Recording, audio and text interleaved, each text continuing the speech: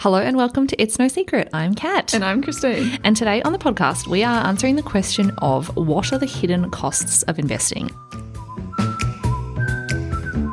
Now, if you're an investor, which you probably are if you're listening to the show, you would be aware that there are fees to invest. And if there aren't on whatever service you're using, they're probably hidden. So that's what we're talking about today. What an intro. I know. But it's the truth. Yeah. So we're not going to dive so much into, I guess, the more explicit costs when it comes to investing because we have talked about this before, but we're just going to run through them and then we're going to get into some of the nitty-gritty around the actual hidden costs, the costs that may be harder to find or equally harder to understand, which is why they're sometimes hidden. So the costs that you probably know about are things like transaction costs, i.e. brokerage, if you're using a platform to access investments like shares or ETFs, fund management fees that you're paying for investments or your KiwiSaver funds, or equally on exchange traded funds, and then also platform fees. So the structure that some platforms like Kernel have now where you have kind of a fixed monthly cost or a member fee in order to access that platform and then less transaction fees every time you do a particular action. So they're kind of the headline ones that we've talked a lot about before. Mm-hmm. But what are the hidden costs and why should we care? Dun, dun, dun. Christine. I'll give the headline and you can do the talking. Let's do the talking. So there are inefficiencies and extra costs to transact. So we just mentioned transaction costs, but the cost of doing that over time and includes some other things like foreign exchange fees and as we said. So, but there's also buy and sell spreads and other things, which I'm going to pass the baton back to you because you're going to explain it way better. Cool. So when you think about transaction costs and potentially hidden costs involved with transactions, what you need to think about is what is the investment that I am buying and what types of fees could be involved in accessing that investment. So am I paying a brokerage fee every time I buy a share? Is that share based in a New Zealand denominated currency or is it in another currency like US dollars? If it's in another currency, am I paying foreign exchange? Yes, you are, because FYI, you can't go and buy shares in Apple on the New York Stock Exchange and give them New Zealand dollars. They'll be like, go away, small investor. So that's, that is a fee. Am I also subject to a buy-sell spread? This one is a little bit harder to explain because, what is it? buy-sell spreads are buy-sell spreads. The easiest way to think about this, buy-sell spreads are applicable on typically, not all, but some exchange traded funds and also managed funds. And it's basically the passing on to the end investor, the cost of brokerage for the fund. So in the same way that if you are directly buying an Apple stock and you need to pay brokerage to go and buy that stock, the fund, if you're investing through a fund, i.e. Kernel in the Global 100, when Kernel ops team go to buy Apple, guess what? They also have to pay brokerage. Like just because we're a fund doesn't mean we get to buy it for free. And so the buy-sell spread is essentially the passing on of that cost at a fund level. Mm-hmm. So what it means is the price that you buy units in that fund is slightly different to the price that you sell units in the fund, and the difference is the amount that the fund is pocketing in order to cover their underlying costs. Yeah, right. So they're not necessarily making money from you on the buy-sell spread, although some buy-sell spreads are kind of daylight robbery when you know how much brokerage costs for a very large fund. And if you think about it as well, right, like you would expect at a fund level, the more money that fund manager manages and the more that they are frequently buying, the more power they have to negotiate things like transaction costs and brokerage. So right. For a fund to start up, it might be reasonable that whilst they're still quite small, they need to charge a buy-sell spread because it's proportionately quite a high cost for them. But as money enters that fund and they're buying more and more and selling more and more as people come in and out, then that fee should be, potentially becoming less and less and less. And that doesn't necessarily happen. So understanding what the buy-sell spread is important, particularly because sometimes the headline management fee can look really attractive and then the buy-sell spread is basically the same as the headline management fee and perhaps the total cost is a fair bit higher than you realise. Yeah, cool. I have two questions. Yeah. First one is buy-sell spreads. Is that applicable to both ETFs and exchange traded funds and index funds, or is it like more prominent in one or the other? It can be applicable to both of them, yes. I would say it is potentially higher traditionally in unlisted funds, i.e. index funds. But yes, you would encounter them across both. Cool, okay. And then going back one step to the foreign exchange and kind of merging with the buy-sell spreads, what about hedged funds? So with buying contracts and things like that, and is that cost passed on to the investor, or who absorbs that cost? Yeah, sure. So that's definitely another, I guess, hidden cost, and something to look in the funds documents or information to see if the cost of hedging is included in like the headline management fee that you're paying, or is it an additional cost on charged? What that fee is for is removing any of the foreign exchange risk from your investments, which some people are keen to do. So it just means that, let's say you're buying a fund that invests solely on the New York Stock Exchange, but you don't want the movement of the US dollar and the New Zealand dollar to impact the value of your investments. Therefore, you're doing what's called currency hedging to remove that impact. There is a cost, as you can imagine, associated for the fund to offer that service, because they are having to buy and sell foreign exchange rate contracts, various different things, manage that themselves. But yes, it can get complicated fast, and so it can. Well, yes and no, because my gut feeling is that the vast majority of hedge funds just incorporate that cost into the management fee. Oh yeah, okay. So you're probably a little bit unaware as to what the true cost of that is to you as an investor, but that's why, you can't compare, say, a hedge fund with its unhedged version, because potentially there is quite a fee difference, and that'll be the cost of the hedging. But you're taking on that additional cost knowing that you're going to be protected from currency movements. Yeah. So it's all a trade-off, right? You want the benefit, there's going to be a cost involved. Yeah, cool. Love it. Yeah. Not to derail, but... No, it's totally fine, totally fine. So we've talked about spreads. We've talked about foreign exchange. The other one that we love talking about at Kernel and people get really confused with is cash drag. It's really fun. So what is it? Great question. Let's start at this. So this is this is only applicable to indexed related investments. So ETFs or index funds that follow an index or a passive model. Mm-hmm. Now, as many people may be aware or remember, an index is only a theoretical structure. So an index says, hey, Christine, there's 50 companies in the NZX 50 index. This is why they're included in this index. This is the list of them from 1 through to 50. And it basically sets the rules as to why those companies are in that index. Now, it's just 50 companies. It's not 50 companies plus a cash account. But in order to run a fund that replicates the NZX 50 index, a fund manager has to have a cash account, because you as an investor are sending that fund manager money to therefore invest on your behalf. Mm-hmm. And so they are always going to have some money sitting in a cash account. Now, the impact of that cash account on the fund and the fund holdings causes what's called cash drag. And what this means is that fund manager is trying to replicate the exact performance of the index. And let's say they're able to do this perfectly. So, they're able to buy and sell the, exact holdings in the top 50 index perfectly. They do amazing rebalancing. Their replication is exceptional. They do everything that they can. They can't get rid of this cash account, right? And so the cash drag is the effect that the cash account has on their ability to track the performance of the index.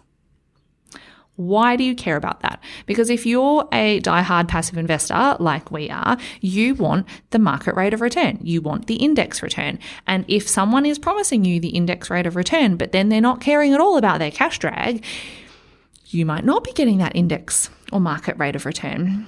And that's what you actually really care for. So this is just something to know if you are looking at, say, how your index fund or your ETF has performed against its benchmark or against the index, and you're like, I don't understand why these are so different. It could be because of, it will be because of fees. It will also be because of things like cash drag. And if the performance is vastly different, and, not going to call out anyone, but I have seen some numbers where they are vastly different, you might want to be asking them the question as to what the impact of their cash drag is on their overall performance. Yeah, and is this something that you can expect them to continue with, or was this like a one-off bad year? Did they just bugger something up in that month? Like, what's going on?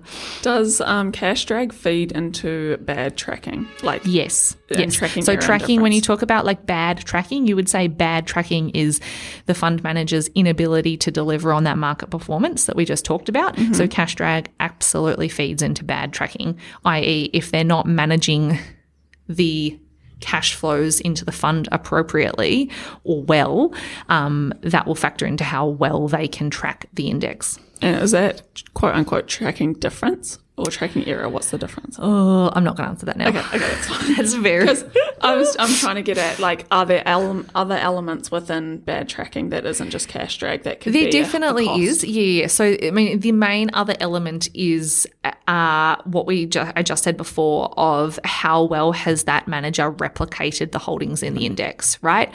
And that is relevant for things like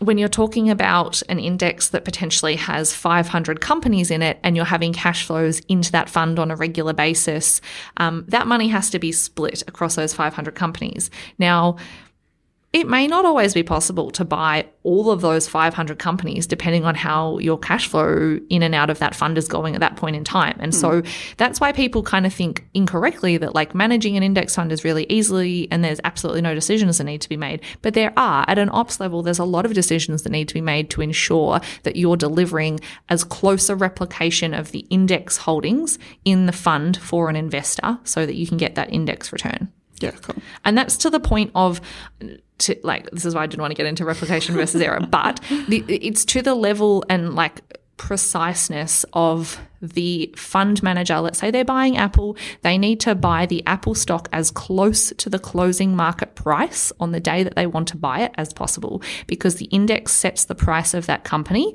for that day, which is what the performance is based off, at market close. Now, we can't necessarily get the exact market close price. So as a fund manager, you need to have trading strategies that enable you to get as close as possible to the market close price. Yeah, cool. Love it. Great. Thank you. Yeah. That's why robots don't have our ops team's jobs yet, because it's actually not that easy. Yes. And the next cost would be unfavourable tax structure for dividends. Yes. So this, again, plays into cash drag. So if you think about cash coming into the fund, like I just talked about, it's obviously coming in from new investment into the fund. Mm-hmm. The other way that cash can come into a fund is from the underlying companies paying dividends, which everyone's like, yeah, yippee, company pay me money. This is fun, until it starts to drag on your overall fund performance because the index doesn't have cash. Yes. So this is why we bang on a lot about the fact that ETFs as a structure, so exchange traded funds in New Zealand as a structure, have a different requirement as to how they can treat cash and cash from dividends to unlisted funds. So an ability for an ETF fund manager, just going to call them out because they're the main ones, Smart Shares, to meet the market return is always going to be harder than that of an unlisted fund because of how they're forced as a structure to treat tax from dividends. And how is that? Basically, they can't invest it when it's received. Yeah, okay. So they have to hold it. They have to hold it. They have requirements around how and when they have to hold it. And if you think about that, the more a fund manager has to hold cash in a fund, the less likely they are to meet the exact market index return. Yeah, cool. And what about for kids? Or those on lower tax rates? Good question. So again, one of the, I guess, kind of hidden costs, there's a lot of well-intentioned parents, myself included, that want to invest for children. One of the great things about kids, and I am going to get away with saying this maybe, is that they're kind of like a tax haven.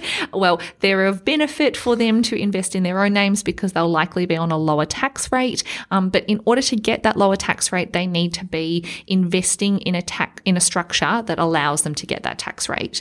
So this would be in the case of what's called a PI fund, or most of the unlisted funds, similar for KiwiSaver. They can ensure that they're taxed at their 10.5% rather than other structures like listed ETFs that are default to being taxed at a higher rate. Which can be quite significant. Significant, yeah. At the moment, the highest PI tax rate is 28%. So they could have tax being withheld for them at 28% rather than being withheld and deducted at 10.5%. And unless that child has other income that they can offset that tax against, they do not get that back as a credit. So why are you paying tax for no reason? That's my question.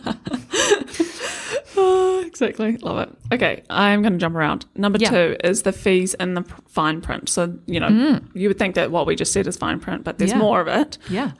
So starting with credit card transaction fees. So if you are buying a gift card or something like that, through some investment platforms, they do charge you additional costs, and that is according to the balance. I was like, why are we talking about credit cards? But totally, okay, sorry, my head just defaults to like transfer money from your bank account because then you're not going to be charged fees. But yes, that is a very good point. It's a convenience thing as well. Lots of platforms and different services offer ways to top up your account. Now, they, as a provider, will be charged a fee from someone else to offer that service, and they're probably on charging that fee to you. So that is definitely something to think about, because whilst it might be inconvenient that you have to wait 1 or 2 days for that money to go from your bank account to that provider, do you really want to pay 2.95% for the privilege of having it there instantaneously? And that's also, as a reference point, thinking about how much time maybe you spent looking at the management fees and comparing against 0.25 to 0.31. And then, like, is that difference really going to matter if you're transferring money at 2.9%? Like, that is, yeah. So that's another one. Great one, because I would have forgotten about that one. But that is a good one. Yeah, and similar for gift cards as well, just making sure that, if you are trying to do a well-intentioned thing of gifting someone an investment account, it's done in a way that's not going to be eaten up through any fees. Yeah, exactly. Nice. Love this other fine print one, which is W8 Ben forms, which people will be like, what is that? So basically, long story short, if you hold direct investments, i.e. shares that are listed in the US, you need to have completed what's called a W8 Ben form. That's something that actually needs to be done every year and is a requirement under US investing regulations. Some platforms understandably charge for them to complete that paperwork on your behalf, because if you think about it, they're probably employing a human to do that and they're paying that human money. Therefore, you pay a fee. Yes, exactly. Not much more to it, but definitely something to think about in terms of your overall costs to investing and how you access investments. Exactly. Next one is transfer fees. So fees when you take money out of a platform, which interestingly, a lot of platforms don't charge you when you bring it into their platform. So I have in bold here, not in the investment's favour, in the business's favour. So yes. Just be mindful of, it is important to read the fine print, because I think that can hesitate or cause people to hesitate from moving their money to possibly a better option that might actually be, better management fees or things like that, because of these underlying hidden costs where you kind of get stuck tied to one provider. I have a perfect example of this. So this can often catch people out when they're paying brokerage on the other end, because a lot of people focus on brokerage when you are starting your investment account and perhaps, you're investing smaller amounts, the brokerage seems really reasonable. However, let's say you manage to successfully do that over a 20-year time frame, and then you get to a point where that money is now relatively large, and maybe you want to make some changes. Maybe you don't want to manage 50 stocks anymore. Maybe you've decided that index investing is the way for you and you've seen the light. Who knows what's happened? But when you sell, you also have to pay brokerage on trading platforms, right? So the thing to consider there, and what I have seen played out, is I've had this customer conversation on this before, is someone has felt beholden to what I would call a legacy trading platform in New Zealand, because the transaction fees to sell out of that investment are so high that they just can't stomach it. It was in the realm of, it was going to cost them $6,500 to transfer that investment portfolio from their provider to a provider like Kernel. And they really wanted to do that for the sake of just making their affairs simpler and for ongoing management. But understandably, they felt quite sick at the prospect of paying $6,500. And so then you need to think about, like, what's the cost of indecision and all that kind of stuff. But it's, it's a cost to think about. Like, it's easy to assess your investment costs on what your behavior is today, but think about, like, what's your behavior going to be at the end outcome, and how might that also play into what's a better long-term decision. Definitely. Love that. Yep. Cool. Next one, account closure fees as well. So if you are If your account is closed because of compliance or inappropriate behaviour, perhaps you're day trading or buying and selling too often, that kind of thing. Yeah. In some cases, the company does have the right to close your account. However, they will and can charge you a fee for that. So, yeah. Just being aware of that. Yeah, and of your behaviour again. Yeah. Exactly. Don't be a dickhead. Don't quote us on that. Or do. Yeah. Performance fees. Oh my gosh. Yes, I'm going to let you take this. Okay, this is fun. So, does everyone know what performance fees are? Maybe, maybe not. Now, what we're probably reading from performance fees is I get charged, I get a fee, or something happens good when there's like good performance. No. So this is usually exclusively applicable to active managers. It could be in an ETF structure or in a fund structure. But some active managers will charge performance fees on the fund or the returns of the fund when they reach a certain performance threshold. Now, it's really important to understand what the fee is, but also understand what the threshold is, because often those thresholds are not very high. And what do I mean by that? They will have a written threshold that will be above the benchmark. So their threshold might be something like, if the fund returns more than 4% above the benchmark, we charge a performance fee of 25% or 15% on the excess performance. You might be happy with that depending on the structure of the fund and what it's investing in, but you also may be deeply unhappy with that if 4% above the benchmark doesn't seem like a reasonable threshold for that manager to be charging a much, much higher fee on top of your management fee already. So definitely something to look for. You need to go and look at that in the product disclosure statement and the other legal documents. Yep. Fine print. Yep. Dig in. Yep. Yep. Love it. And to round everything out, there is obviously soft kind of costs, and that your time. So you just touched on that very quickly. It's the time spent worrying about which stocks to pick. So if you're choosing between investment types, but also thinking about, am I going to be charged this fee later if I'm opting for a platform or a provider that charges me transaction costs? Absolutely. Yeah. I think this is definitely one that's easy to undersell, but it is really important. You know, what's the cost of indecision? What's the cost of, having to manage it yourself? If you don't have on your platform or your chosen investment the ability to do things like auto invest, if you're having to manage, manual transactions every week and you're kind of forgetting about it and it's not actually getting you towards your goal, is that actually the right type of investment option for you? Maybe not. What are all of those little things that are standing in the way of you succeeding in an investment sense and towards your goals that perhaps you could, just to have that time better spent elsewhere? Hanging out on the beach. It's summer. Exactly. Go enjoy exactly yourself. Right. Yes.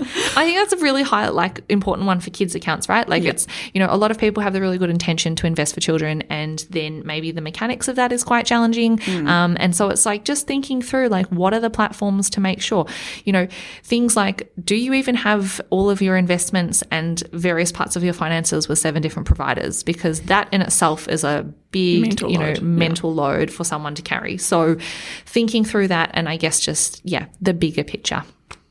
Love it. Great summary. Wonderful. Let's stop. Love to hear about any fees from the audience, mostly because I guess, I would say that there are some providers out there in the New Zealand marketplace that really, really overcharge. It's quite terrifying. So if you are in an investment option and you haven't done any of the due diligence or just recent research on fees, it's worthwhile to go and check. It should be relatively easy to find. Always good to just kind of sense check and see if you're still comfortable with paying. And then if you're not, look at something else. Yeah, exactly. Awesome. Thanks for joining us. If you want any other information, we'd love to hear from you at It's No Secret NZ on Instagram or itsnosecret.co.nz. We will see you next Tuesday. Bye.